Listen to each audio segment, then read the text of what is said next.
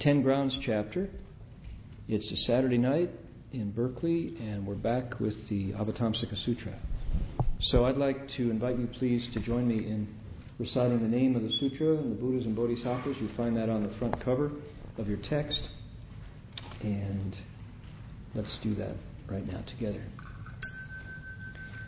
Namo Da Fang Guang Fo Paien Di Paien Ai Hui Po Pu Sai. Namo Da Fang Guang Fo Paien Di Paien Ai Hui Po Pu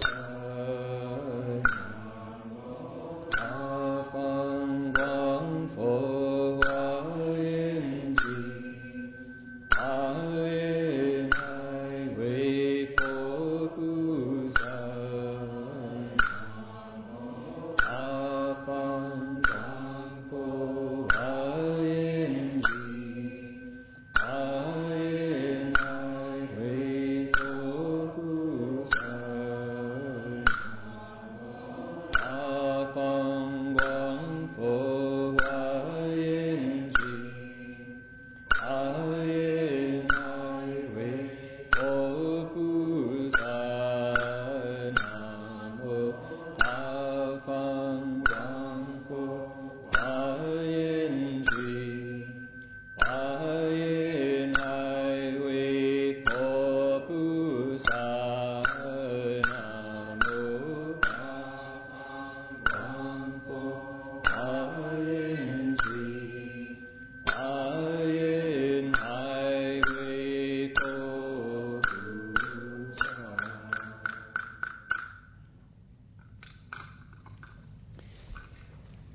Turn in your text, please, to pages 82 and 83. Basha-san.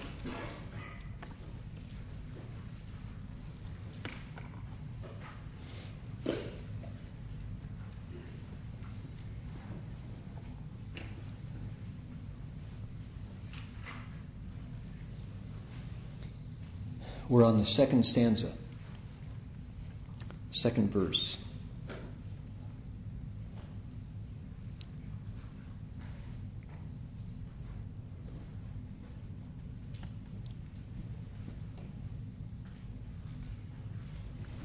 Okay, we'll start with the Chinese first. 信解极广大，智要亦清净，为求佛智慧，发此无上心。Okay, these are verses.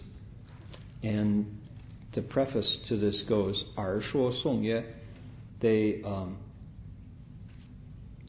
it says, Vajra Treasury Bodhisattva, 说, and that means to speak, but also means to explain. And song are verses with melodies and rhythms, so with melody and meter. So I think we're going to chant from here on through to the end of the verses. We're going to chant with what in the Catholic world is called chant tones. So we're going to do a tone with it. So let me give you a line and you follow me.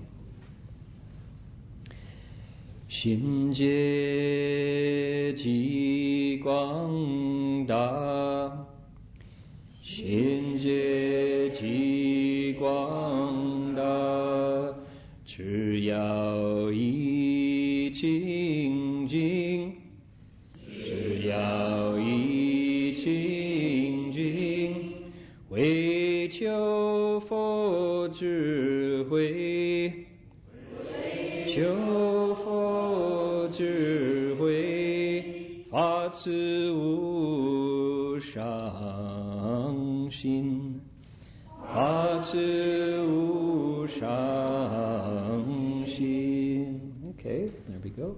Let's do the English now. Their faith and understanding are vast and great.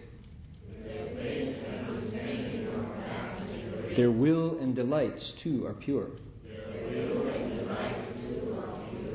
intent upon the search for a Buddha's wisdom. They bring forth this unsurpassed resolve. Okay, let's see how it sounds in English. Their faith and understanding are vast and great. Vast and great. Their will and delights too are pure. Their will and delights too are pure. Intent upon the search for a Buddha's wisdom. Intent upon the search for a Buddha's wisdom, they bring forth this unsurpassed resolve. They bring forth this unsurpassed resolve. I like the sound of that. That could go in some very interesting directions. What are we doing? We're listening to a bodhisattva. His name is Vajra Treasury, Jingangzang. This is the bodhisattva who, when the sutra began, we've been lecturing on this for a year plus. When the sutra began, he didn't want to talk about it. He didn't want to even explain the sutra when a large crowd of bodhisattvas and sages and arhats and gods and dragons and kinnaras, garudas, maharagas, etc. were all kneeling in front of him, palms together, saying, please tell us about the 10 grounds. We want to know what's in the 10 grounds chapter. And he said, not going to do it. You recall how that went, those of you who were there. He had his reasons. He explained them and then didn't say any more. That was that. He made up his mind, not going to talk about it. And what happened next was a bodhisattva from amidst the group, Moon of Liberation, kind of spoke up on behalf of the assembly and said, heard what you said and respect all that, but this group are not beginners. Who do you think you're talking to, essentially? And it was, it was veiled politeness, but you could see that Moon of Liberation wanted Vajra Treasury Bodhisattva to recognize that these were seasoned bodhisattvas with long practice, with deep wisdom. They could understand what was being said, have no doubts. That's the way he came back. Well, you'd think that, Buddha Sutras being scriptures and polite and all that kind of, this is a sacred text, so how can you have any kind of conflict in it? Well, we got conflict. The two of them continued to debate, and they both had their points. And Moon of Liberation was saying, come on, who do you think you're talking to? Speak the Dharma. We're here, we can't wait. He gave him reasons. He said, we're like bees who are hungry for nectar. We're like a thirsty person on the desert who can only think of water. We're like somebody who's sick and longs for medicine. That's how much we want to hear the Dharma. So, what are you waiting for?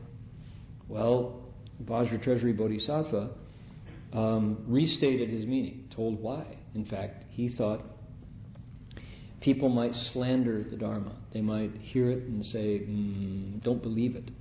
In which case, it'd be better to not say it at all and have that happen. So he says, no, that's it. I'm not going to talk. At that point, the Buddha intervenes.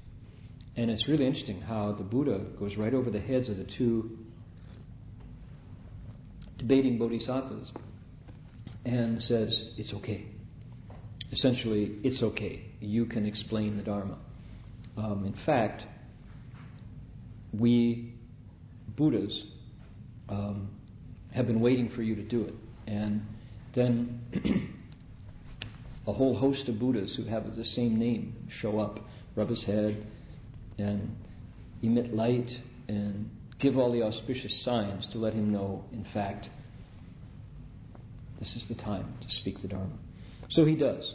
My point in reviewing all that is to remind people how hard it was to get to hear the prose part. Well, that part has come to an end, and we're now back in the the verse restatement. So basically we've gone back to the beginning of the content, but it's changed form. And this form, as we said last week, the form of this part of the text is meant to be easily memorized. We explain some theories. There are theories about where these verses came from, and you'd have to go back 2,500 years to get the real story to know true or false. Is that really the case? But it kind of stands to reason. I think it's a good theory that says the verses in sutras came from a time when there was no tape recorder, there was no MP3 recorder, there was only brain-based memory, there was no silicon-based memory. And so people had to commit, if they wanted to remember what the Buddha said, they had to commit it to memory. And words that have a meter are easy to memorize, easier to remember. If it goes bump, ba bump, ba bump, you can tie it to your heartbeat, tie it to your breath. You can remember it longer. So verses are a really good way to memorize things. If you think of what happened last week. Last week in the blogosphere, there was a new edition of Winnie the Pooh issued.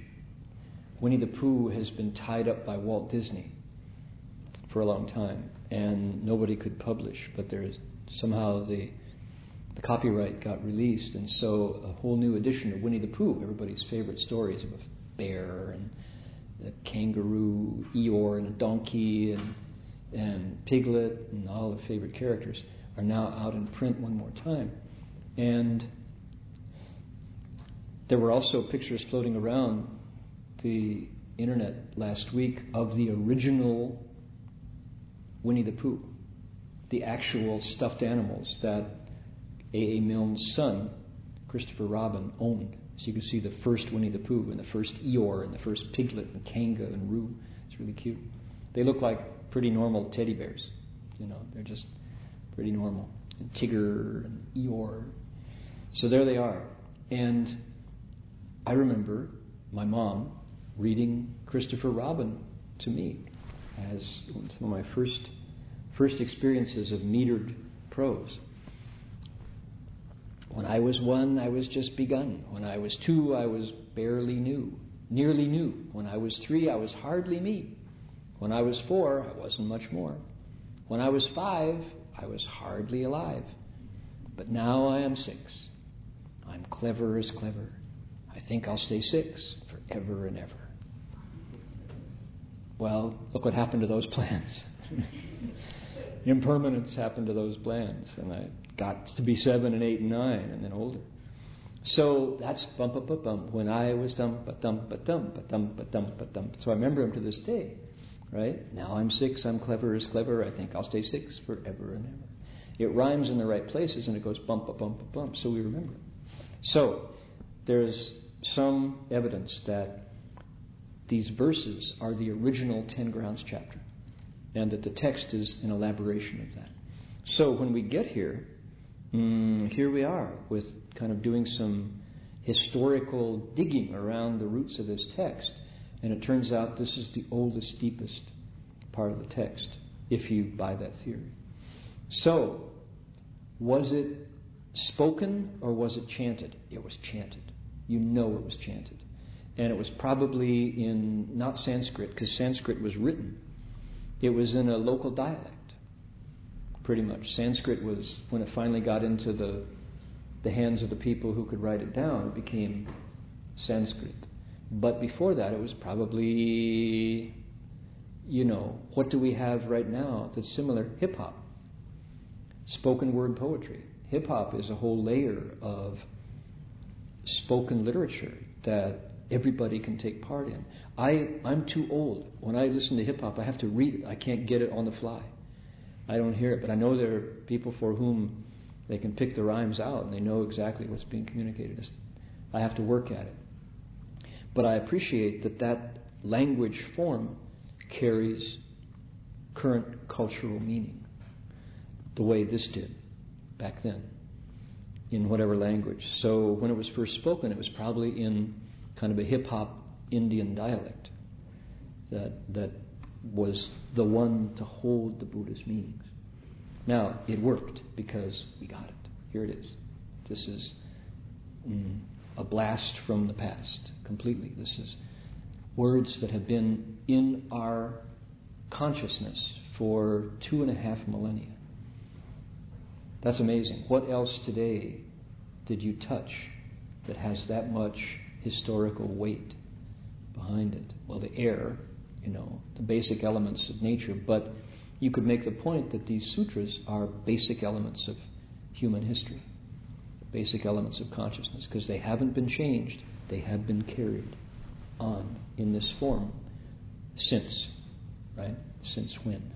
So, how neat to be able in 2010 to be able to crack these open. And here they are, just as they were when they were first put into Chinese from Sanskrit back in the Tang Dynasty.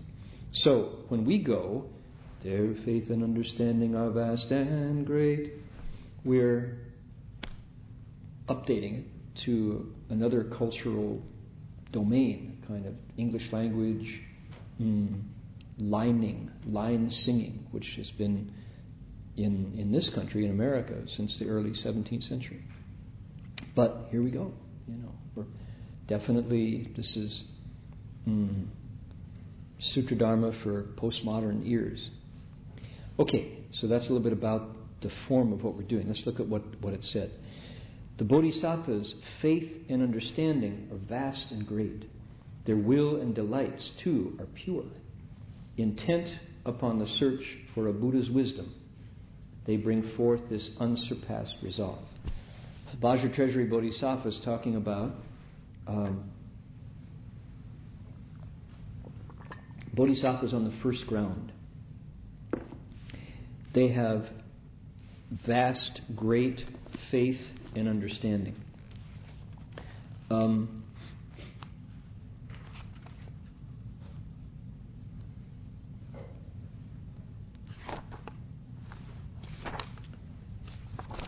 we are.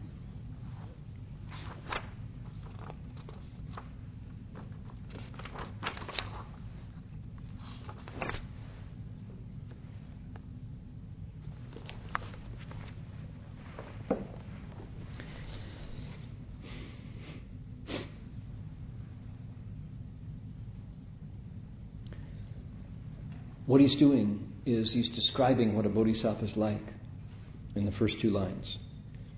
Somebody who has faith and understanding. In other words, their minds are the kind of mind that when they hear something, they go, that's true.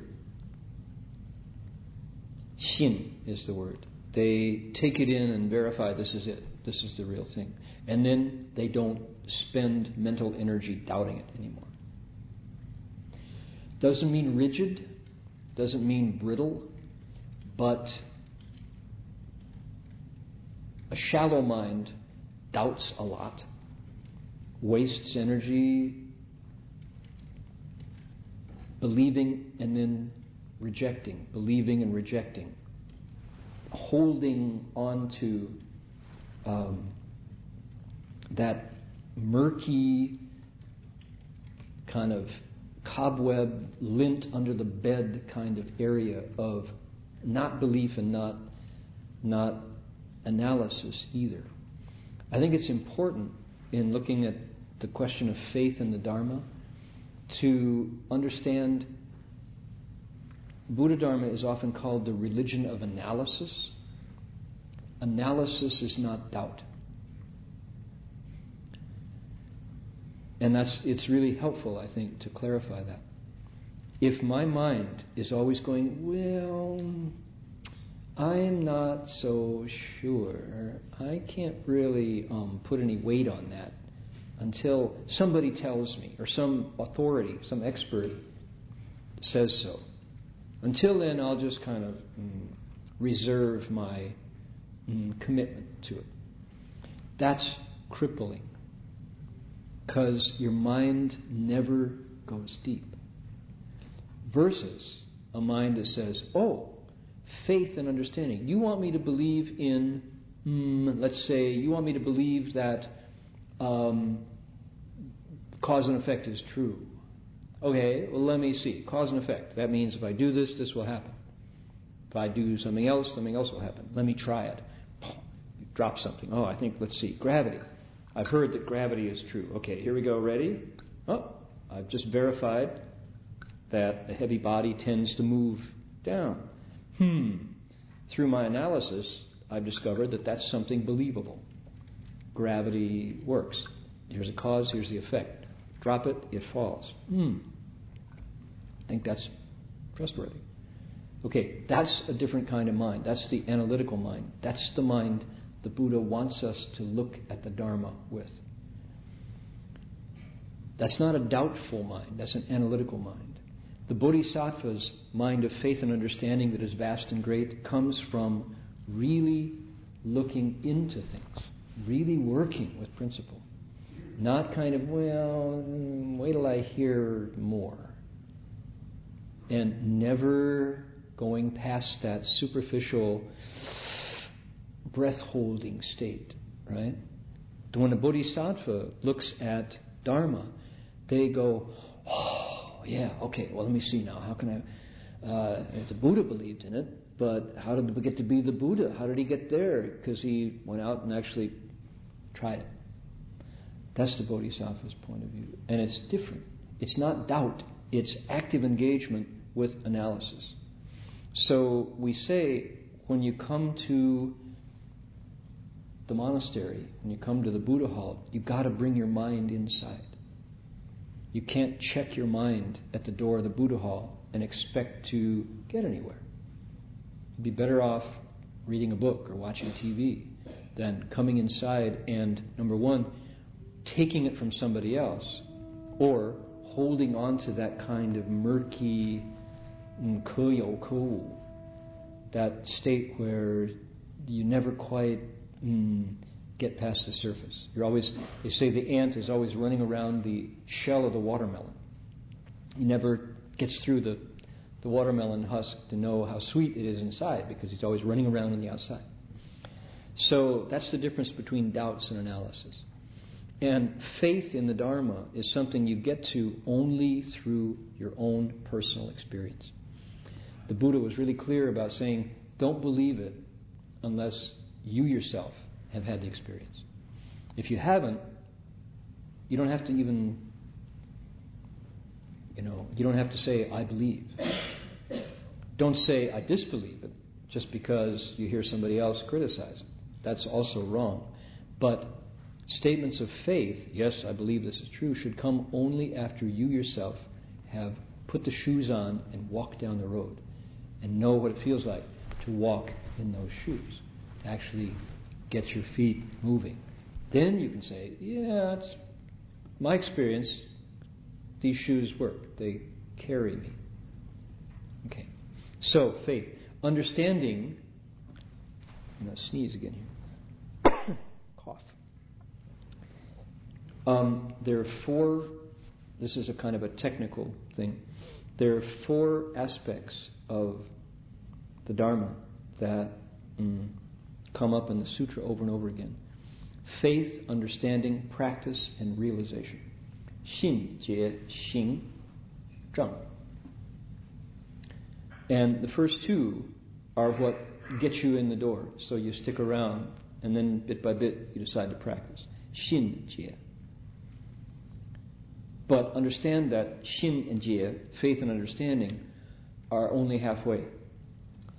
If you haven't Xing, if you haven't put it into practice, if you haven't put the shoes on and started walking, you'll never get to Zheng, which is transformation, to realization.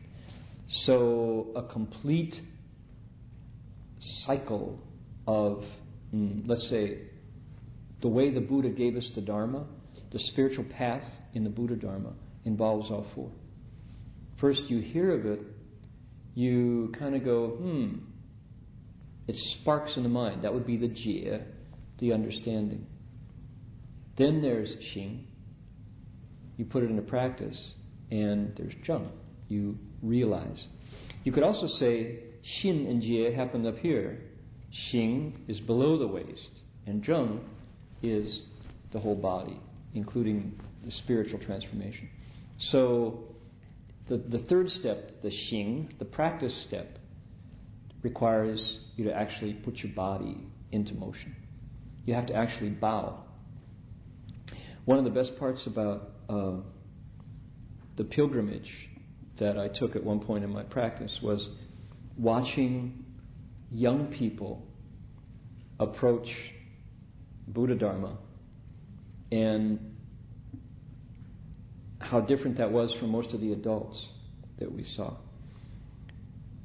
Often we'd bow through a neighborhood and kids would come out and go, "What are you doing?"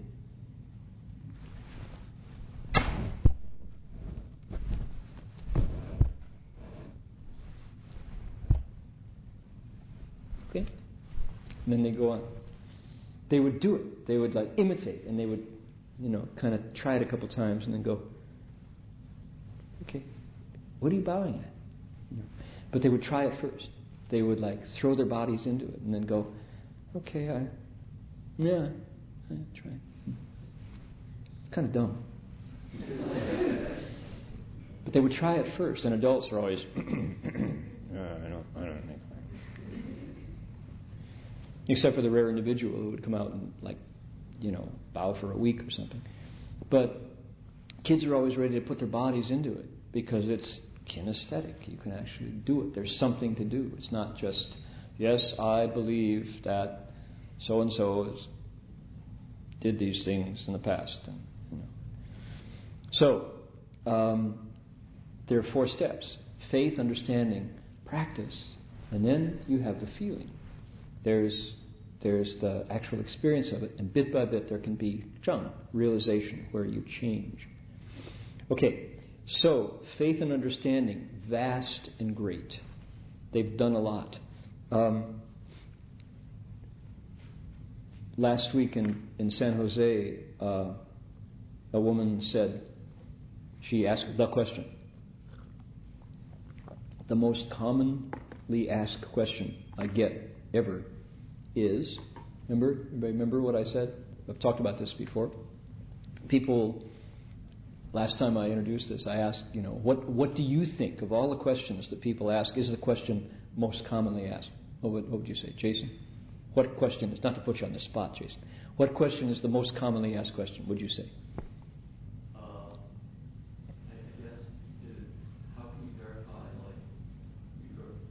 How can you verify rebirth? Mm-hmm. The answer is can't. You've got to open your eyes. I mean, there's one. Not to say I need to answer your question. Thank you. That's a good typical question you might get. But I would say, Master Hua would say, when asked that question, he would say, "When you go to sleep tonight, do you fully expect to wake up tomorrow?" Hope so, right? Probably. Okay, well, do you have any reason to doubt you won't? Hope not. The big earthquake might come tonight. But he would say, likewise, do you have any reason to doubt that there will be a future life? So, kind of. Okay, no, that's not the question people ask most. It's also, the one that gets asked second most? Why do you guys not eat onions and garlic? That's the one. They ask that a lot. And one that probably comes in third place is, Dharma Master, I got these ants in my kitchen and I try not to kill, but what am I going to do? Or cockroaches, right? That's a big one. Can I kill the cockroaches? We get that one a lot. And number 4 is probably, are eggs okay? Right? So 2 out of 4 are food issues. Anybody else? Darius, what's the number 1 question we get asked? Got it? Anybody? Phil? Best practice. 5 stars for Phil. That's it. Best practice for me. That was right on your tongue. I know it. Right.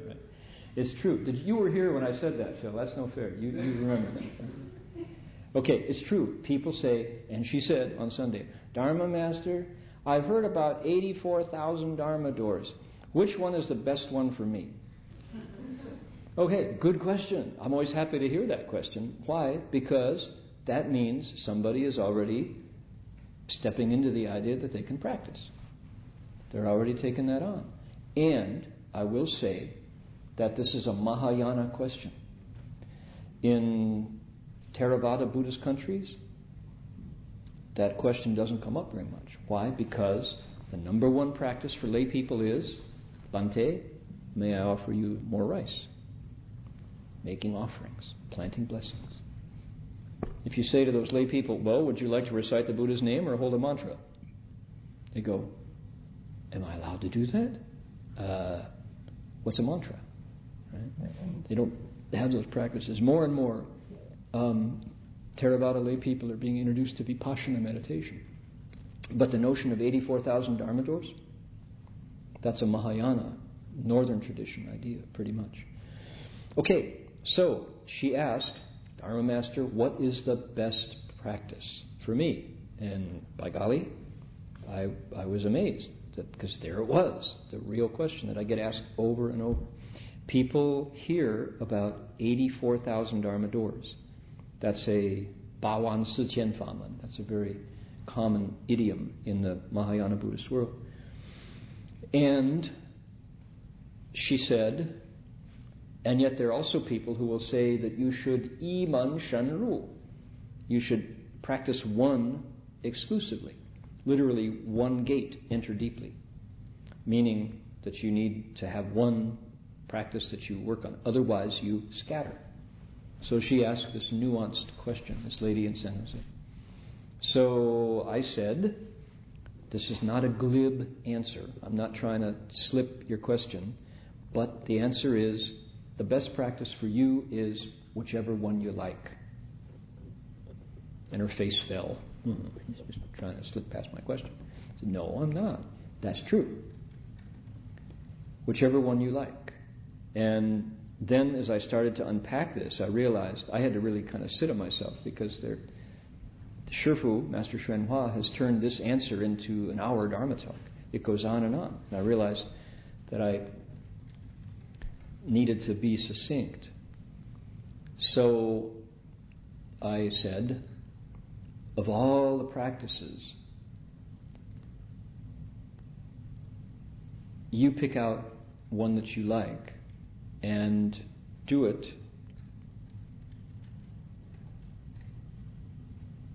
That doesn't mean you can't do more than one at once.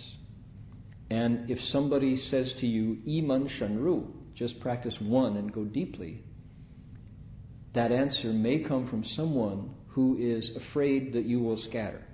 And so he's encouraging you not to scatter. But Iman is not to be taken literally. That if you meditate, you can't recite the Buddha's name. That if you recite the Buddha's name, you shouldn't meditate. That would be to miss the point of Iman Shanru. Deeply enter through one door. Okay. Shifu would often say, everybody wants to be number one. Everybody wants the best one, right? So that's natural, that's human nature. If you happen to like to meditate, that doesn't mean that reciting the Buddha's name becomes number two or becomes an inferior practice. Not. You may at some point decide to adopt another practice along with the one you're already using. That's perfectly okay. There are 84,000 Dharma doors, none of them are number two.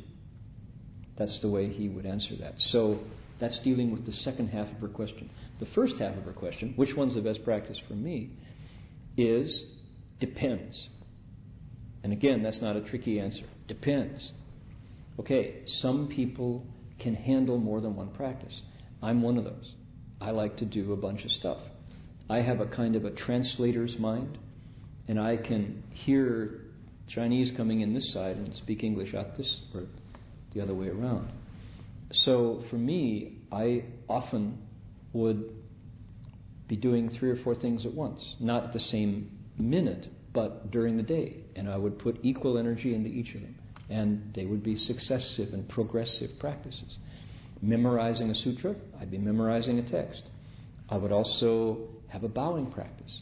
I would also recite the Great Compassion Mantra, which is pretty much my primary practice. And I would also meditate. And I would also eat vegetarian diet and observe the 5 precepts and the Bodhisattva's precepts and the Bhikshu's precepts. So you realize that practice is like this fabric. It's like a texture, and you kind of weave it. Now, Marty, the former Hung Chao, Professor Verhoeven, one practice. He likes to recite Om Mani Padme Hum while he meditates, and has a contemplation that he does. And he meditates. That's what he does. And I would tell him every now and then what I was doing. He'd go, "You're nuts. How do you ever keep it all straight? No wonder you're so scattered. You're just confusing yourself. Why don't you get real and practice something serious?" Different. So people are different. It depends. So that was the answer I gave this lady. So here are the bodhisattvas whose faith and understanding are vast and great. How can you have vast faith and vast understanding if you don't practice a lot? If you don't try it out? Can't. So they're Guang Da. Not only that, it's Ji Guang Da in Chinese. Xin Jie Ji Guang Da. Really Guang, big, broad. Really Da, really big. That's because they do it a lot. Watch TV less. Meditate more. Right? When it's coming up to Chinese New Year's. Chinese New Year's coming up. Lunar New Year's, right? Not only Chinese, Vietnamese New Year's. Lunar New Year's is coming up in February. What's the date? It's February 14. 14. Okay. It's called Tet in Vietnamese, right? Is that accurate? Tet? Do I say that right? Tet? Okay. I always get it wrong. Kind of. So, how many of you have investigated Maitreya Bodhisattva's 3 sutras? Mi Le San Bu Jing. Not very many, right? Try it out. Maitreya Bodhisattva's birthday happens on Lunar New Year's every year. And, interestingly enough, another historical footnote here, up until a certain, century, Maitreya Bodhisattva's practices were number 1 in China, not Amitabha. Amitabha's Pure Land came later. And when faith in Amitabha rose up, faith in Maitreya Bodhisattva just kind of petered out. It's true. There used to be Maitreya monasteries, Maitreya practices, Maitreya Fa Hui. Not to say gone, just to say kind of popular. There was a time when Pure Land Amitabha was there but not dominant. Now it's the opposite. Everybody goes Namo Amitofo, Namo Amitabha, right?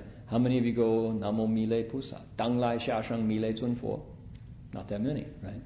Dang Lai Xia Sheng Mile Zun Fo. Maitreya Bodhisattva who is about to come, who is on the way to arriving. So interesting how practices come and go.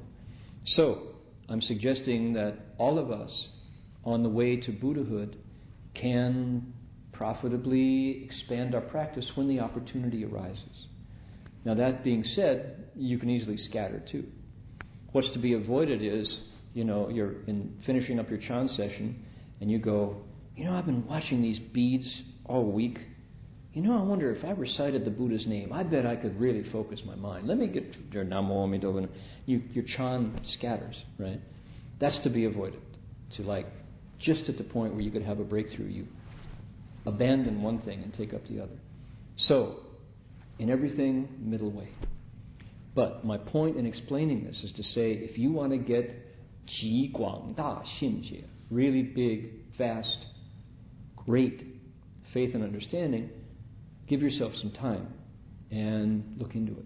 Also, look long. Think, okay, this year's Chan session, I actually sat and tried it. I meditated more because it's been cold and wet here in Berkeley, California, Northern California. I've been sitting more. I wonder how I'll be sitting in 2012. It's now 2010. If I keep this up, where will I be in 2 years? I've been able to sit for 15 minutes without my legs shouting at me. I'm going to die. No, you're not. I'm going to die. I really am. No, you're not. Sit still. Will you give me a cookie? Just sit still. I'll give you a cookie. Right?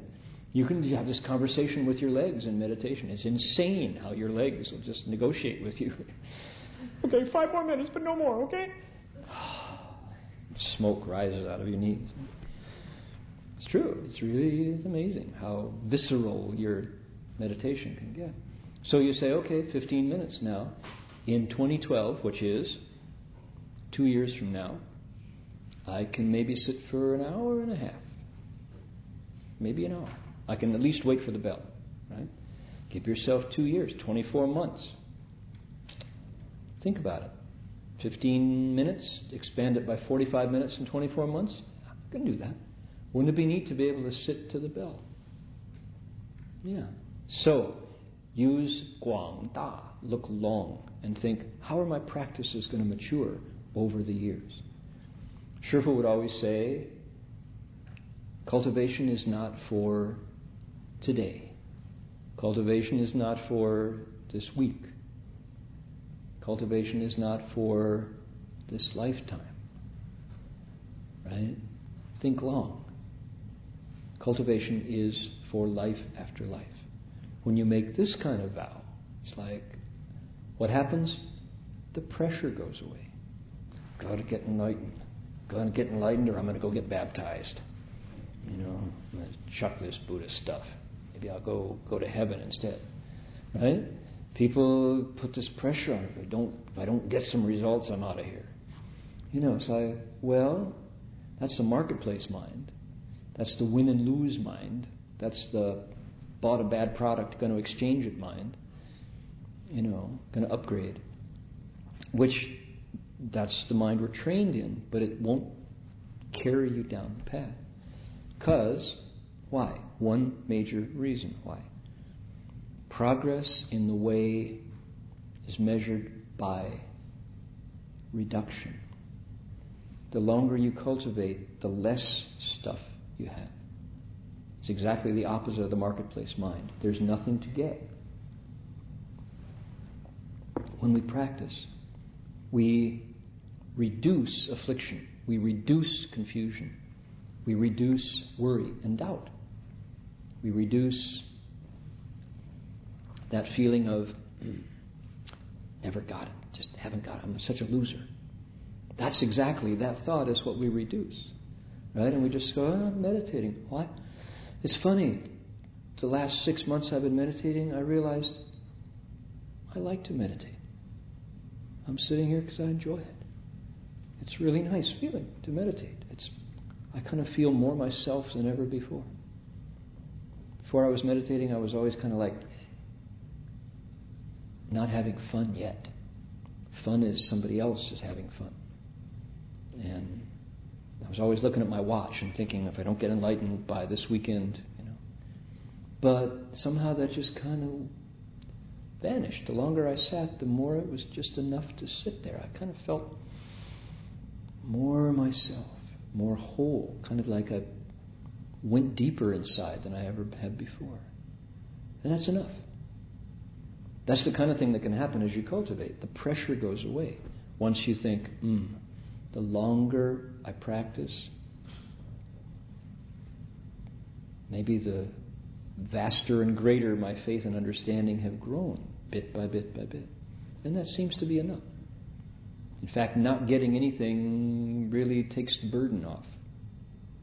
And the practice seems to work, and it gets lighter and brighter. So, okay. Their faith and understanding are vast and great. Furthermore, their zhi yao, yi qing jing. Now, this yao is a word that can be pronounced le, right? It's also the word of yue, of music, yun yue. So, zhi is pretty unambiguous. It's will or intent. It's a picture of a heart or a mind, and on top of it is the the word for a knight in armor is a shi.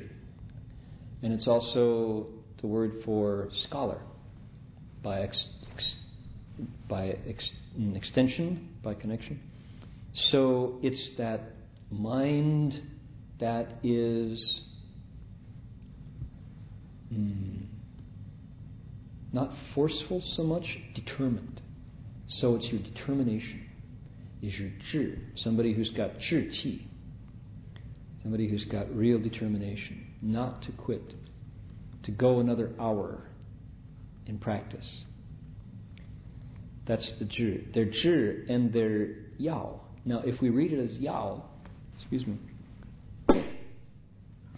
it's it can mean things they like, things they take delight in, things they enjoy. And there's a whole school of kind of the Buddha Dharma, the Buddhism of fear, that says that you're not supposed to enjoy any of this. It's supposed to be white knuckles all the way, grit your teeth. Anytime you enjoy something, you gotta, stomp on it. I've met Buddhists like that, and I usually run the other way when I meet them. I used to be one of those people, and then I looked at the mirror one day and realized, actually, it was Master Hua who kind of shook me out of that one. And that's a function of needing to get something, right? Bodhi or bust, right? Got to get enlightened this weekend. Boy, I bit that poison bullet for a long time. And Shifu, I told this story recently when we were earlier back in the text. Marty and I had reached City of 10,000 Buddhas at the end of the pilgrimage, and sure enough, I hadn't gotten enlightened. And that was a major crisis for my greedy, seeking mind. And we continued to bow around the Buddha Hall at City of 10,000 Buddhas. And we were living in the back. That room where they store books was where we lived. And I was really watching my watch and just thinking, boy, what happened? I guess I'm a failure. I guess my pilgrimage was a failure. I guess I blew it. Having these kind of totally afflicted thoughts of self, war and war soyo, me and mine, right? And the mind part was starving because I didn't get what I thought I was supposed to get. So bowing around, and every day that the bodhisattvas didn't appear in space to rub my head and congratulate me was a day of deepening knots, tightening knots. That was not a happy time.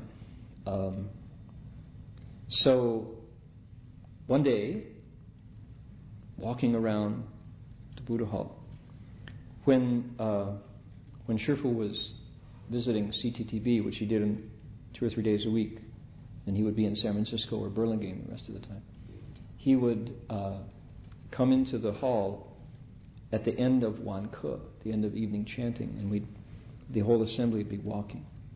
Depending on how many, we'd be doing the dragon filing through the seats, right? Walking around the Buddha Hall. And Shifu would stand. He would just stand there and you'd walk by. And there was definitely a sense of him checking in, kind of taking your pulse as you walk by in a metaphorical kind of way. He would watch everybody. And it was quite a moment of confronting all your projections, because you'd be, that whole week of stuff that you've been working with in your mind as you cultivate would kind of like, I wonder if Shifu can see all the false thoughts that I've had. I wonder if Shifu can see whether I'm actually enlightened yet. And just all the stuff, and you project it, and no, I shouldn't be doing that. You pull it back, then it would come out again. You pull it back, and your thoughts would go crazy as you walk by Shifu, just because here's the teacher, here's the model, the role model, and you'd think, uh-oh, how do I measure up? How am I doing? So one day, I was in the middle of this squirrel cage mind, just running through my brain.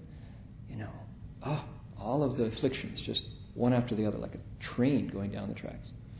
And I'm sure it was showing on my face, and my body wasn't healthy at the time because I was just so tied in knots. And I remember Shifu just pulled me out of line. It was the back of the Buddha Hall. And we went into what's now called the Patriarch's Hall. And he said, Samyang, just as kind as could be. What's going on? How are you? And I couldn't even put it into words. I wanted to cry. It was just, just so mixed up and so upset. And,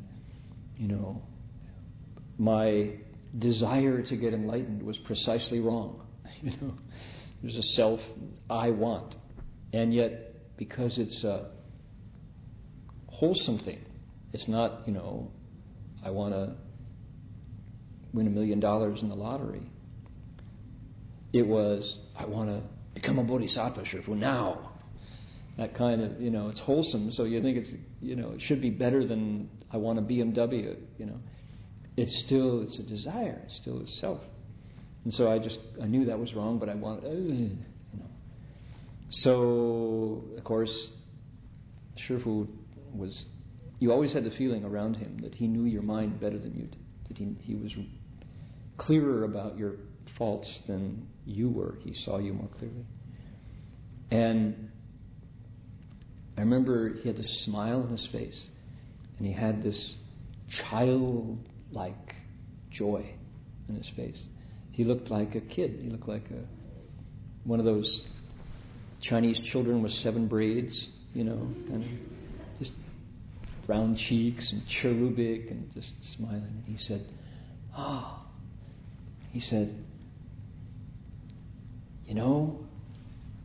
when you make the great resolve for Bodhi, when you accomplish all your Bodhisattva's vows, you can come back and speak Dharma for all living beings. He said, there was this, what else is there to do? Kind of innocent joy in what he said. And the time was right, and that's the mark of a really good teacher, is he knows when and how much. And something about what he said, it was just like, it hit my heart, and it was like, yeah, what else is there to do? Who would want to do anything else? It's like, of course, you want to speak Dharma for all living beings. 你将来发大菩提心，你的菩萨愿成就，你可以为一切众生讲解一切诸法，你可以讲解一切佛法为大家。Okay, sure. Where do I sign up? And it was just like so different from this. Gotta get enlightened. I must not get enlightened. If I didn't get enlightened already, that probably means I'm a failure. But if I'm a failure, I can't get enlightened. It's just, it's like the arguing of the quacking of ducks in my mouth. And it was just like, no, just forget all that. Just make the Bodhi resolve and come back and speak Dharma for all living beings.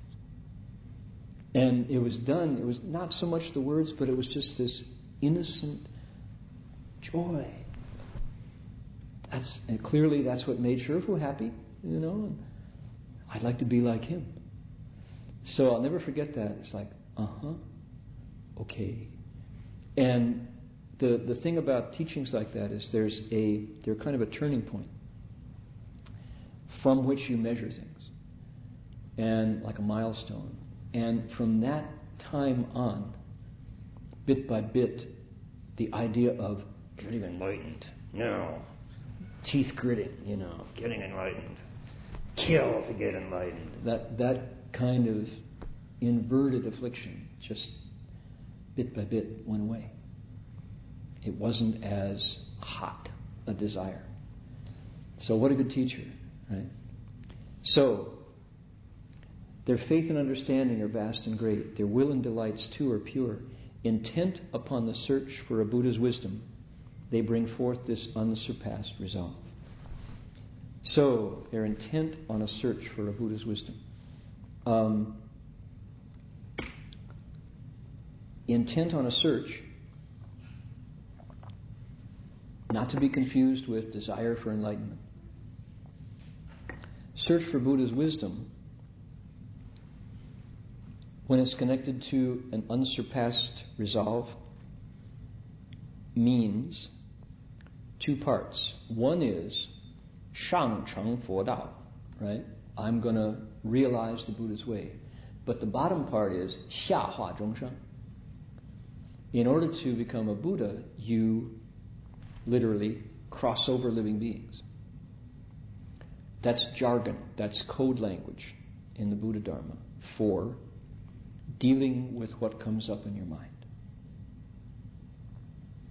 Crossing over living beings means pay attention to your thoughts and then respond in a way that brings them back to a kind of pingdang, an ordinary, everyday, wholesome contentment and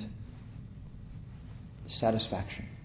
That would be crossing over living beings. The opposite of that is, boy, I'm really not happy. I think I'm a loser. Either that or I'm just the best in the world. Look out for me. Which is full of yourself versus low self-esteem. Neither one is, both are afflicted. Neither one is crossed over. So it's hard to get to recognize what is crossed over. What's the state we're looking for? Why? It's because the world pumps us full of heated imbalance. Advertising tells us we're not there yet. The one you got, it's not the one. Doesn't matter which one you got, it's not the one. You got to get the other, the next, the new, the updated, the better, the bigger, the personalized, the customized, the one that's just right for you. Right? That's the message of the marketplace, because why? You reach for your credit card. That's what keeps the wheels of industry turning. But, and that's a good thing, not a bad thing. If people make money in the marketplace, that's... But when it's so incessant and you don't hear the alternative, which is, you know what? Getting that one's not necessarily going to hit the spot. And once you get that one, you discover the one you got is not the one. It's not the last one. You need the new one. That, catching on to that wind that pushes us is really, really helpful awareness. And to be able to say, no, my experience is getting the next one didn't hit the spot. That's really hard, especially if you've got kids. How do you say, no, last year's toys are fine? For this year for your birthday, we made cards. I made you a card. Play with last year's toys. Hard. Right? It's really tough because kids naturally want, new and better toys. But if we're 50 years old and we're still looking for new and better toys, then we might find, I'm not going to discourage people from participating in the marketplace, but there is a moment when you go, the getting has never really delivered. Giving, on the other hand, is really joyful. To be able to wake up to the happiness of giving is very useful. Flavor, that flavor of the joy of giving is delightful, fresh and new, and inexhaustible. The more you give, the more you're able to give. Testimony, as of 3 days ago, text messages of $10 to Haiti topped 9 million. First time people have merged technology and philanthropy. Right? Within 3 days it was 2 million. 1 week later, $9 million. People going, what was it? 990 Haiti or something like that. I heard how that's done. Good old Ira Flatow on Science Friday on NPR. You all listen to Ira Flatow?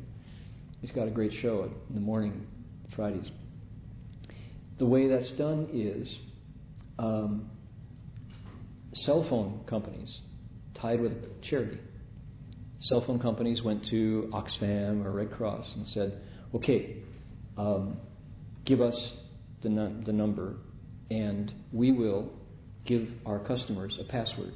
And every time they type in this word, it's going on their bill and you get it. So if you did that, anybody do it? Anybody say no? All right, I'm going to drop. Great. By using your cell phone, you could donate money right from your cell phone. It's going to show up on your bill. But that goes to the charity that, T-Mobile or AT&T or Verizon or Sprint or Metro PCS contracted with. So $9 million. First time that's ever happened. So how did that feel? It felt like, hey, I want to do something now. It feels pretty good. To be able to be, sitting in your car waiting for the light to change and to be able to directly contact somebody who's been under a collapsed building for a week and know that it's going, know that money's going to get there. That's interesting. The inexhaustible flavor of giving. How joyful to be able to taste that instead of I'm going to get the new one, we'll try this one. Maybe this is the last one I'll ever buy. That's un-American to have it be the last one you'll ever buy. It's un-Canadian, right? You ought to buy the next one. Otherwise, bad for the country. Versus, I might even sell the one I got on eBay and donate those proceeds to, because the flavor of giving is joyful. And the more you give, the better it feels. It's funny, true. Philanthropy is one thing that America seems to be good at. People are generous. Phil? Online, that's 84,001 dollars. 84,001. Press 1 for compassion. Press 1 for compassion. We have contracted with, not with AT&T, that's particular, no. Not to slander AT&T. That's right, that's great. 84,001 Dharma doors. Press 1 for compassion. Press 0 for compassion. All one. So, to accomplish the Buddha's wisdom, they bring forth the unsurpassed resolve. That, of course, is the Puti-shin, the Bodhisattva resolve. And the search for the Buddha's wisdom ends when living beings are crossed over. What does that mean? It means when your mind is quiet. But doesn't mean unmoving. A mind that's quiet accords with anything. It's that it doesn't stop. The famous line from the Diamond Sutra, 应无所住而生其心. You should make that resolve that doesn't stop anywhere. 无所住.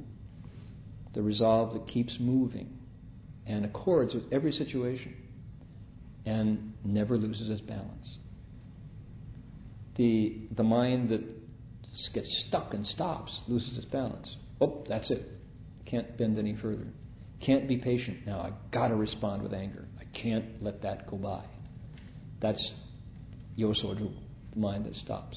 Right? 应无所住而生其心. Bring forth the resolve that doesn't stop anywhere. That's the message, the Bodhisattvas in the Diamond Sutra. So, the unsurpassed resolve, hard to do, by golly. Because once we unpack one level of things we can let go of, there's another one right behind it. It's really a long process. But once you get that flavor of fullness and contentment without needing the new one, there's a sense of liberation. It's really liberating. Today, I went to Tsuji Qingnian. Went to the Tsuji youth down in San Jose at Orchard School. It was that day. And there they were, 150 kids from age 8 to age 18. A lot of the same familiar faces that I've been seeing, kind of this class. I've been going and talking to this bunch of kids for many years now. And one whole group has grown up and gone away. And now their Didi and Mei Mei are coming along. And the ones who were the Didi and Mei Mei are now become the Jie and the Gugu, older brother and older sisters. And I was going to talk about something entirely different, but I got an email, middle of the week, from the coordinator who said, Dharma Master, I wonder if you would talk about siblings getting along. Because we have been getting these nasty reports from moms about kids in the Tzuchi group who are hating their brothers and sisters to the point where moms are crying to we teachers, coming and saying, can you do something with them? You're supposed to be teaching them how to be good. So would you be able, Dharma Master, to talk about how to get along with siblings? We had a report last week, she said, of a young sister who said she wanted to commit suicide after having a fight with her big sister. She didn't want to live anymore. Blink, blink, blink. How's that? So there are a lot of tears in this story about siblings not getting along, brothers and sisters hating each other. So I thought, okay, take that one on. And that was the topic. And I've been working for 3 or 4 days now with lots of help. I got advice from half a dozen friends about their experiences with brothers and sisters. And by golly, that's deep. And the conclusion that we've come to is that it's different these days. Things are different these days. And it's kind of coming to a visible climax these days. So those of us who grew up with brothers and sisters and survived, made it through without bloodshed, congratulations. Also, those of you who have brothers and sisters to relate to, congratulations. Now, I know there are people here tonight who had like 8 or 9, right? Anybody have over 10 siblings? Anybody? Raise your hands. Yeah. I won't name Guozhuan's name, but Guozhuan and Guohua. And over the years, I've met a lot of them. And I met her mom, right? So how wonderful to have all those faces at the table. There was some point when most of them were at the breakfast table, I'm sure. Then the older ones went away and some of the young ones hadn't come. But how rich to have that experience. Now, not to say if you grew up as an only child, you're missing anything. That can be very blissful and fine. And there are countries where only children, like countries in Europe, where big families are unusual. Now in China, brave new world in China, right? Single child is the norm. Okay, but here we have children in Saratoga, Sunnyvale, Cupertino, San Jose, Mountain View, Palo Alto. That's the constituency of this group, who have siblings and hate them to the point where they're like making the parents cry because they can't do anything about them. That's a very interesting situation. And I have to say, it's a challenge to try to explain. Here I found myself in a position of trying to sell the value of being kind to your siblings, to your brothers and sisters, to kids who maybe should have gotten that from, in days past, a very short time ago, would have understood that,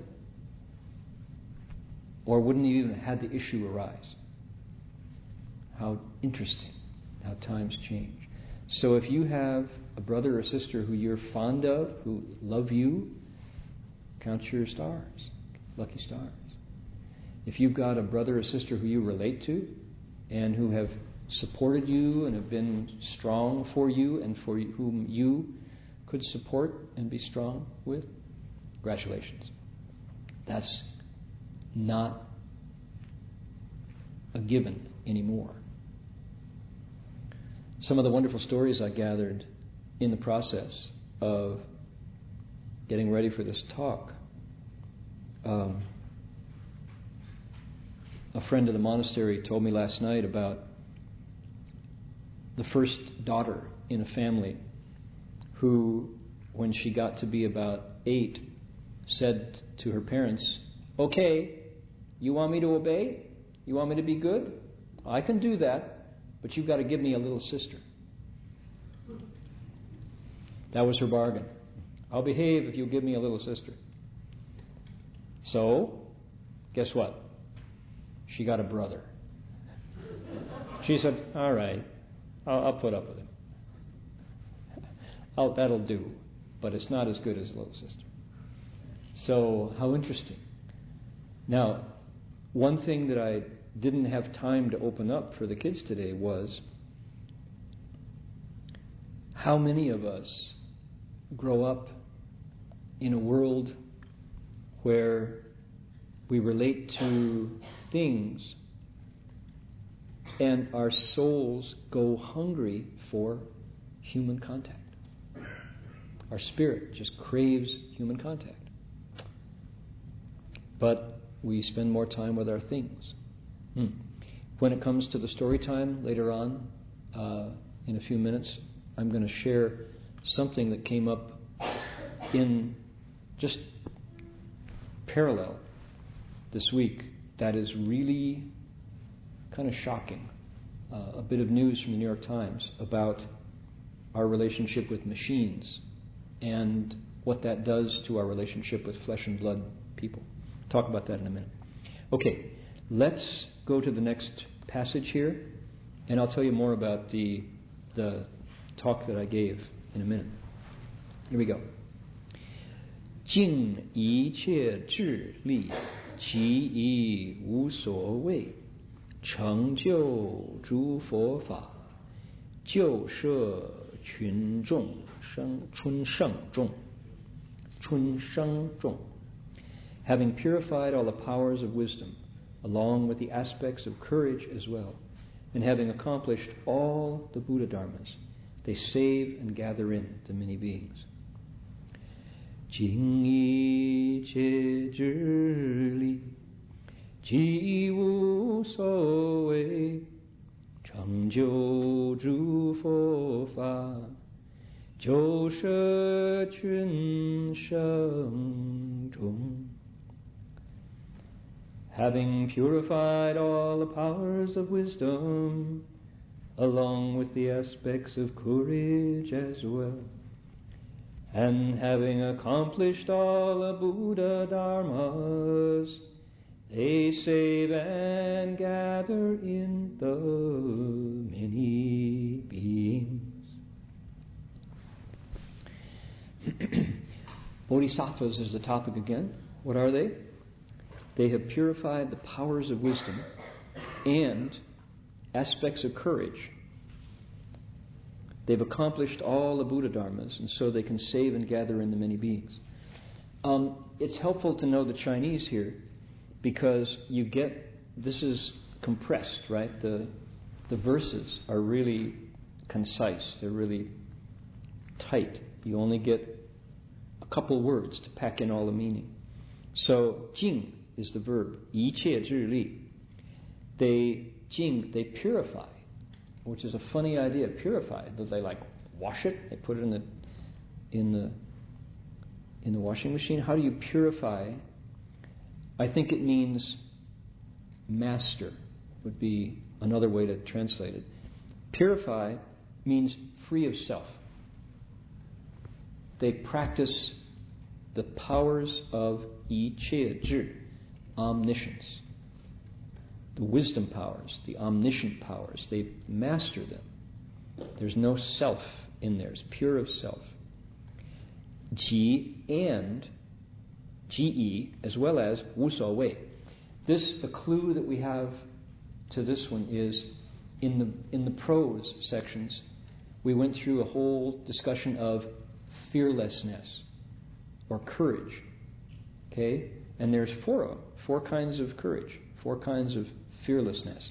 And wu so wei is the key word. So it's talking about that passage where the bodhisattvas are, I'm sorry, I said 4, it's 5. The 5 kinds of fearlessness.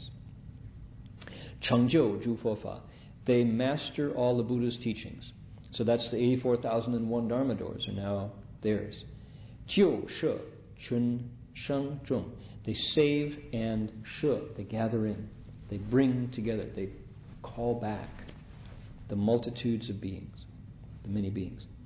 Okay, now, I happen to know that the Yiqie Zhi Li is a list. That's one of our technical terms. Oh, we're so short of time. I would love to spend some time with this list of 10. It's called the Shi Zhi Li, the 10 wisdom powers. And there are 2 kinds. There's Fo Shi Li, the Buddha's 10 powers, and there's the Pusa Shi Li, the Bodhisattvas. There's the Buddha's 10 powers, the Bodhisattva's 10 powers. And what's neat about these 10 powers is they're tools for crossing over living beings. There's our phrase again. They're tools for making people happy. That includes the thoughts in my mind. I described it a minute ago as kind of making them pingdom, making my mind calm, but also active.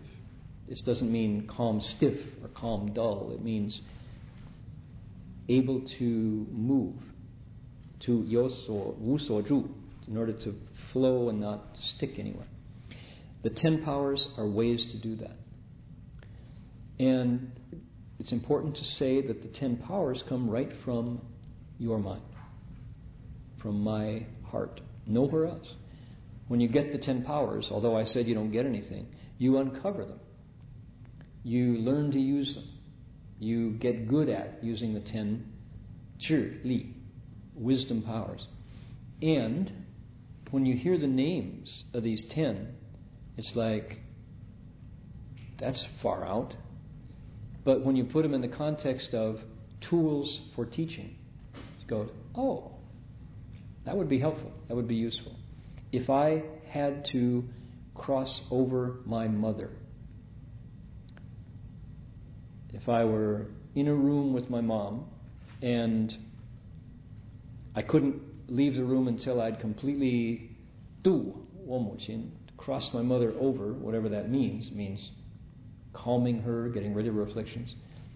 If I had these 10 powers, life would be sweet. It's possible. Without them, it's really tough, because you're kind of always in the dark. What are the 10? Well, in the amount of time I have left, I can just list them, but we can come back next week and go more deeply into them. Okay, so previews of coming attractions. I'll give you just the name on the marquee and tell you the actors in the play, but you have to sit through the first act and get all the goodness, you have to come back. Okay, the 10 wisdom powers. The first one is someone who has this power always knows what is the case and what is not the case. So you've got an accurate database of what's going on. It's called the Zhi Jue Chu Fei Chu Zhi Li. It's the wisdom power of knowing what is true, fei chu, what is the case and what is not the case. You always see accurately what's going on in front of your eyes. That's number 1. So 2 is Zhi, you know the karmic retribution of the past, present, and future. So you look at somebody and you go, oh, it's so obvious that That blindness that you have is just completely based on the way you do it. Nobody does it to you. You just do it enough times and it becomes a blind spot for you. That's your karmic retribution. But this extends to past, present, and future. You can see how what's happening now is caused in the past, and by doing it a lot now, it's going to happen in the future. That's a wisdom power. It's called San Shi Ye Bao Chi Li. The karmic retribution of the 3 periods of time. You see that clearly. The third is Zhu Chan Jie To San Mei. You have wisdom strength of all the dhyanas, Jie To, liberations, and samadhis. In other words, you're a meditation master. You yourself have the strength of knowing all the different places the mind can go when it's concentrated and still and pure. That's a wisdom power. Now, I'm just going to give you the names. I'm tempted to go into each one, but we'll do that later. Okay? You have that ability to know what the mind is capable of when it enters samadhi. Chan, Jie-tuo, San Mei. The dhyanas, states of concentration, the liberations, and those are states. We don't talk about them much, but they're just like the first dhyana, right? And the samadhis. You have that zhi hui li liang, that wisdom strength. Okay, what is number 4? Number 4 is you have, just by looking, knowledge of a person's gun jie. What is it? Gun sheng lie. You look, you can know exactly what that person sees, hears, tastes, thinks, and how they react. So, face to face with that person, you know all about their faculties. What are they capable of? Just think how that would save time. You'd never say the wrong thing or not enough. Or you'd be over here trying to explain something and that person just is never going to get it. They're over here, right? And if you'd say it over there, they go, oh. What an incredible teaching tool. So, it's the wisdom power of knowing the superiority or inferiority of a person's gun, meaning their faculties. How keen is their hearing? Oh, this is a visual person. Show them colors, movement. Don't sing to them. Okay, number 5 is you have the wisdom strength of a person's many different understandings. Zhong zhong jie zhi li. This person, you look at them and you know the language to use. Or don't talk, right? This person is very cerebral, so you use a whole bunch of words. You describe it 4 different ways, same thing, because they will get it that way. This person over here, language is not it. You show them. Right? Do it. Don't talk about it. And that crosses over that person. But for the cerebral, intellectual person, if you just do it, I need to understand, But the opposite is also true. If somebody is not into language, the more you talk, the more you turn them off. So you show them. That's a wisdom power. Zhong zhong jie zhi li. The various kinds of understandings that people can have. Okay, number 6 is zhong zhong jie zhi li. The wisdom power of knowing the various realms of people that a person has. Now this means people can come from very different entire realms. You could even say worlds. So if this person has come recently from the realm of the Devas, if this person used to be a god in a past life, the Bodhisattva knows and can provide some very pure experiences. This person was a Xianyu in the past, a fairy maiden from the realm of immortals, of the Xian. So this person is going to be able to understand refined states of music, for example. Or this person came from the realms of the hungry ghosts. So they're always feeling unsatisfied. No matter what they eat, never full. Right? So you understand, and so you're able to teach. That's 种种界, variety of realms that people have come from. That's number 6. Number 7, this one I really, really like.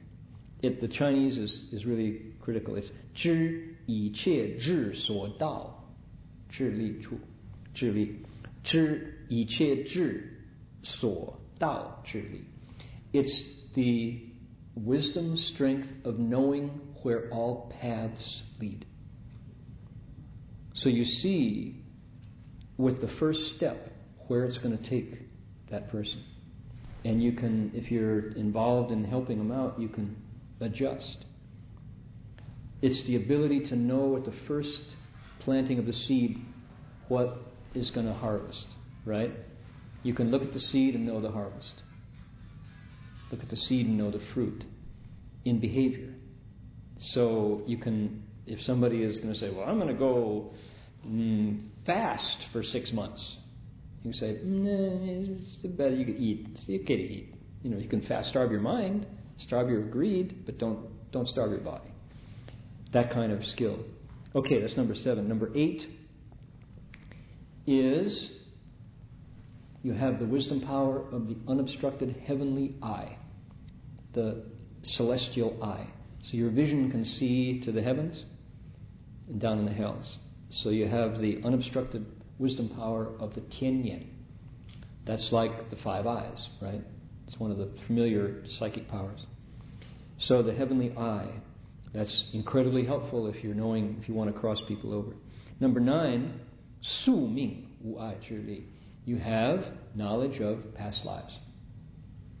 That's, we're getting into familiar territory, right? So you say, oh, I knew in past life you were a monk. In a past life. In a past life you were a court musician. In a past life you were so-and-so's mom. No wonder you're always nagging them. You're always trying to feed them more greens. So that would be very helpful. That's number 9. And number 10 is, that was Su Ming Wu Lou Zhi. The 10th one is Duan Yong Duan Xi Qi Zhi Li. The wisdom power that knows how to cut off habits forever. How powerful. Because habits are the whole story. Desire is the cause, but what we do with that is what carries us into our next life. So the ability to put an end to all Xi Qi, all habitual behaviors, and really do it. Habits are so strong. You just leave a little tail in there, and then it pulls it all back. Little embers in the fire, toss more wood, blazes up again. So the wisdom power of being able to help somebody by saying, you don't have to do. Let's do this instead. Oh, let's not go to Las Vegas this year. Yeah, let's go volunteer at the food bank instead. Okay. Do you miss Las Vegas? Not when you see the joy and the recipients of the food. Right? So, those are the 10 wisdom powers. Amazing list, right? That's just the name. We just listed the names. We'll come back and talk about them. Because, why? Having purified the powers of wisdom along with the fearlessnesses, having accomplished the Buddha Dharmas, these bodhisattvas save and gather in many living beings. Okay, so, by golly, the time has come. We've got 2 verses lecture. Can we dedicate merit now? Ever since the earthquake in Haiti, we've had a lot of images of places that could use our transference of merit. But definitely want to say that the way news works is that there's news cycles and things. Haiti is we'll see how long it's in our minds, how long the media keeps it in front of us. The longer the better for the people who are suffering so intensely. But one of the benefits of dedicating merit is you can actually say, we remember. I still remember. Family members who have been passed for a year, 7 years. We still remember, so we still keep them in our dedication of merit. All right, and the way it's done is just with a wish. You say out all of the goodness that comes from looking into these sutras, these ancient wisdom texts that are so current and fresh and so valuable. All that goodness I share with living beings with the wish that you make your wish. Okay? Let's do it.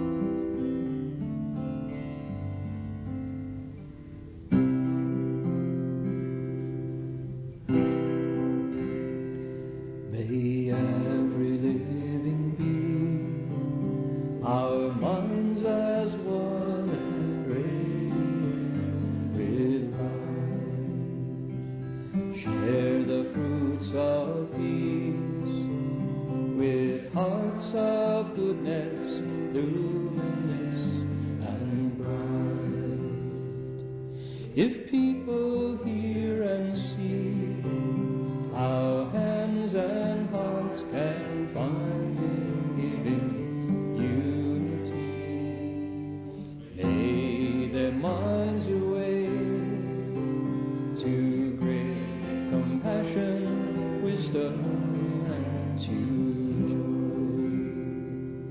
joy. May kindness find reward. Leave their grief and pain. May this boundless light break the darkness of their endless night. Because our hearts are one, this world of pain turns into paradise. May all become compassionate and wise. May all become compassionate and wise.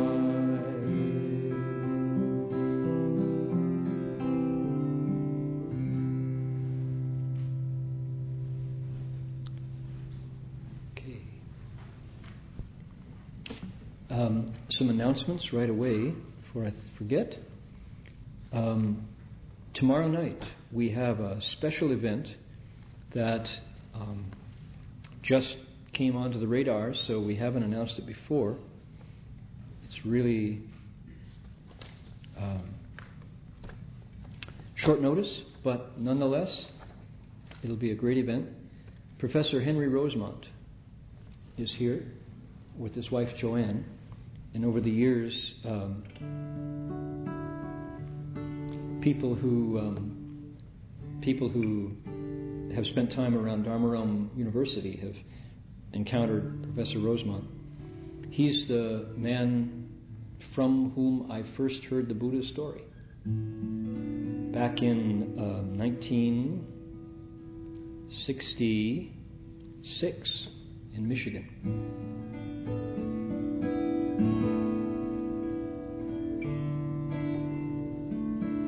He is still going strong, teaches part of the year in Shanghai,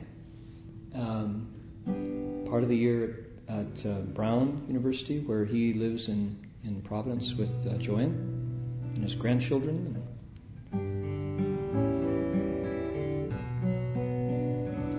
So Professor Rosemont is here. He's in town, and he just came back from Bhutan, the country of Bhutan, which is in the Himalayas, you know. That's the one that has the gross national happiness index, right? You've heard that? So he's going to talk about his experiences. He was there at the invitation of the Bhutanese government.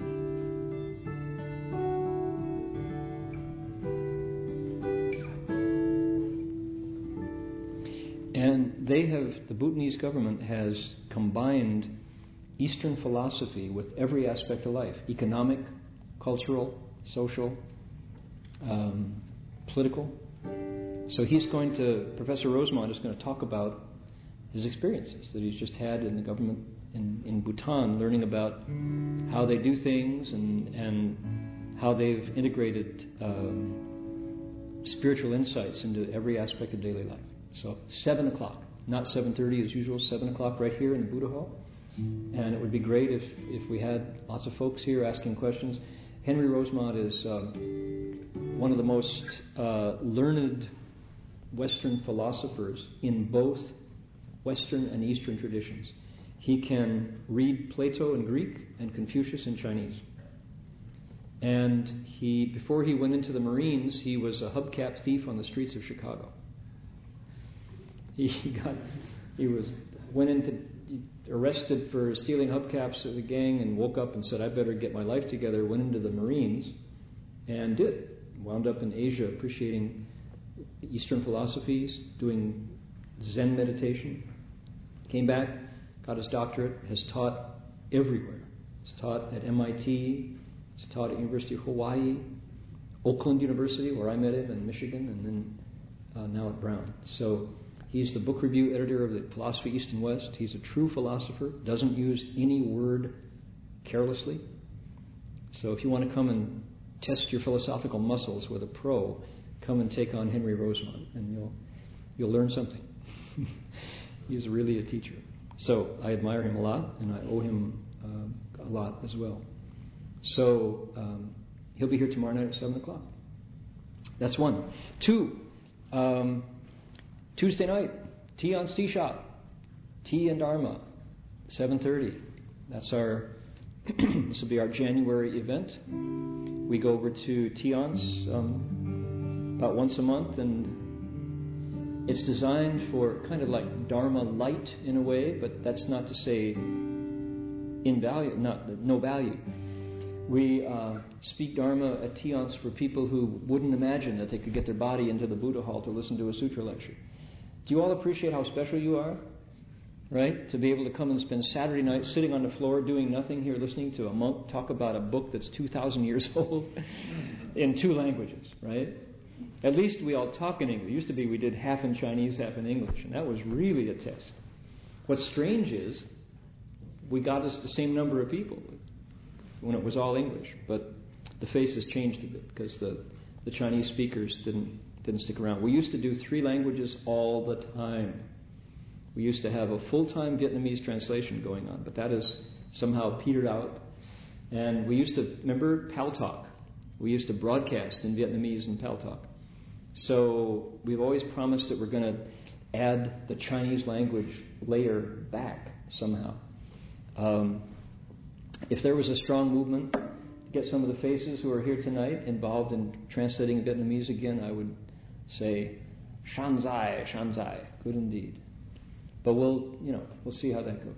Currently, we're in English mostly, but we've also added the webcast, which goes out all over the world to places like Taipei, Taiwan, and to Seychelles, British Columbia, places like that, and Sao Paulo, Brazil, Denmark, Australia. Amazing number of people listen to this webcast. So anyway,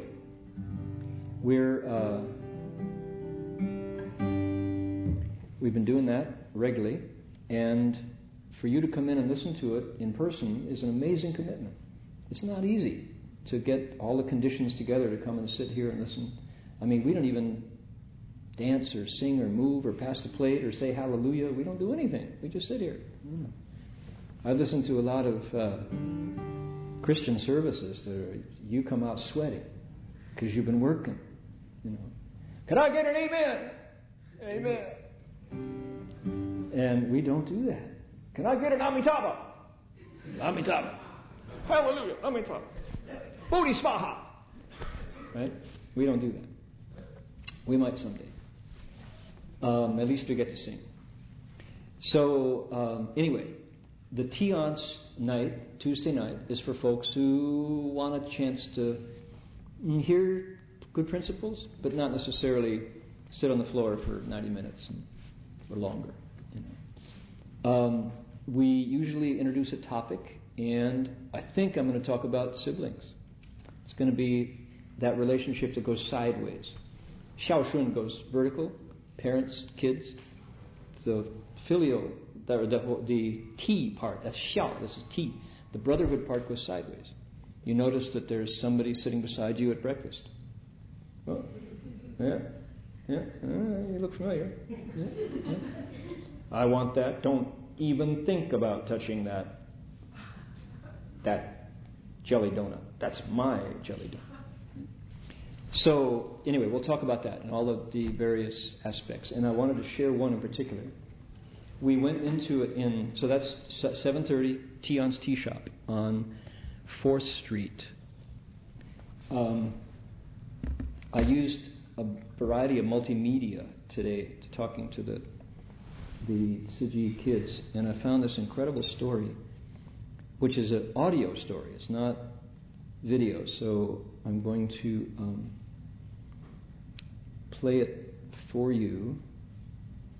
It came from NPR, and I got it through Daily Good. Did I recommend last week? I did. That you all go home tonight, go to your browser, and type in Daily Good. And what will come up is Charity Focus. Charity Focus has this wonderful service that just began with 20 people on a mailing list, and now it's up to 250,000 every day. Gets one good news story in your email box. And I was looking for stories that had to do with siblings, with brothers and sisters, and came up with this incredible story that was quoted from NPR, and it's the National Story Project. You know about that? It's archived at the Library of Congress, and it's this amazing function where they go out with a truck, actually, around the country, and people come and tell their stories. This is the story of Julio Diaz, who's a social worker, and it's not about his brother, it's about brotherhood that he extended to somebody who robbed him at knife point. Okay? Now, I'm going to put my microphone right down here so you can hear. You'll recognize the voice if you listen to NPR. Here's the story of 31-year-old Julio Diaz. He's a social worker from the Bronx in New York City. And he has daily routine. Every night he ends his hour-long subway commute to the Bronx one stop early, just so he can eat at his favorite diner. But one night last month, as Mr. Diaz stepped off the train onto a nearly empty platform, his evening took an unexpected turn. So I get off the train, I'm walking towards the stairs, and this young teenager pulls out a knife. He wants my money. So I just gave him my wallet and told him, here you go. And he starts to leave, and as he's walking away, I'm like, hey, wait a minute, you forgot something. If you're going to be robbing people for the rest of the night, you might as well take my coat to keep you warm. So, he's looking at me like, what's going on here, And he asks, well, why are you doing this? And I'm like, well, I don't know, man. If you're willing to risk your freedom for a few dollars, then I guess you must really need the money. All I wanted to do was go get dinner, and if you really want to join me, hey, you're more than welcome. So I'm like, look, you can follow me if you want. I just thought, maybe he really needs help. So, we go into the diner where I normally we sit down in the booth, and the manager comes by, the dishwashers come by, the waiters come by to say hi, So the kid's like, man, but everybody, you own this place? I'm like, no, I just eat here a lot. He's like, well, you're even nice to the dishwasher. I'm like, well, haven't you been taught you should be nice to everybody? So he's like, yeah, but I didn't think people actually behave that way. Including your brothers and sisters. So I just asked him again, what is it that you want out of life? He just had almost a sad face. You couldn't answer it, he didn't want to. The bill came, and I looked at him, and I'm like, look, I I guess you're going to have to pay for this bill because you have my money and I can't pay for this, so give me my wallet back. I'll gladly treat you. Yeah, he said, yeah, okay, here you go. So I got my wallet back. And I gave him $20 for it. I figure maybe it'll help him. I don't know. And when I gave him the $20, I asked him to give me something in return, which was his knife. And he gave it to me. It's funny because when I told my mom about what happened, no mom wants to hear this, but with her, she was like, oh, you're the type of kid, someone asked you for the time, you gave them your watch. And I figure, if you treat people right, you can only hope that they treat you right. It's as simple as it gets in this complicated world. If you treat people right, you can only expect that they'll treat you right. That's how simple it gets in this complicated world.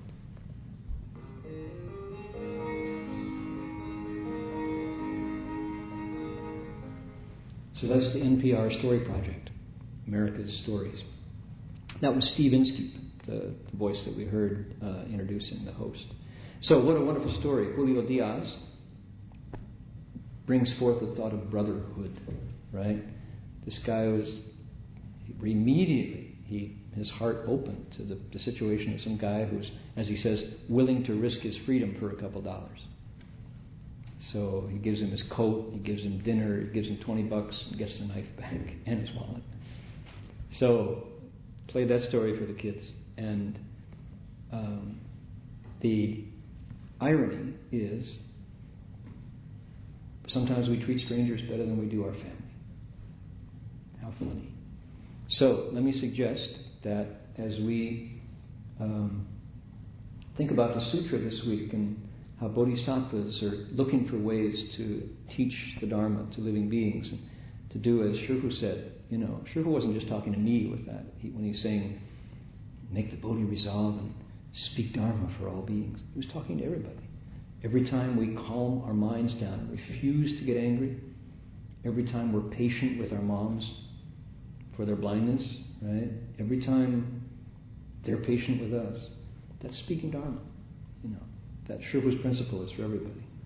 We're always speaking Dharma for living beings, either negative or positively. We can also speak Dharma, the wrong kind of Dharma, but the Bodhisattva is determined to benefit others. So, anyway, this week as we think about the sutra, maybe we can focus on our siblings. Let's think of, could it be that person who is so annoying, who is just such a pain, could it be that person came specifically to cross us over? That it's no accident that person is here, kind of like the Bodhisattva at the kitchen table, and I just have never seen him that way? That every time they show me my bad temper, they're actually just kind of saying, right, when are you going to get serious about crossing over that living being? Thank you. Right? Through gritted teeth, thank you for showing me. Right? Who knows? Maybe so. Maybe it's no accident. And if I can find a way to get through the situation without losing my temper, they've done their job. Thank you. And that thank you comes from your heart. I don't know. Sometimes they're just annoying. Okay, so there we are. And let's make this the sibling week. And if you can make it over to the Tion's Tuesday night, 7:30, you'll have some of the best tea you've ever swallowed. Maybe some good music too. All right, let's bow to the Buddhas, and we'll see you next week.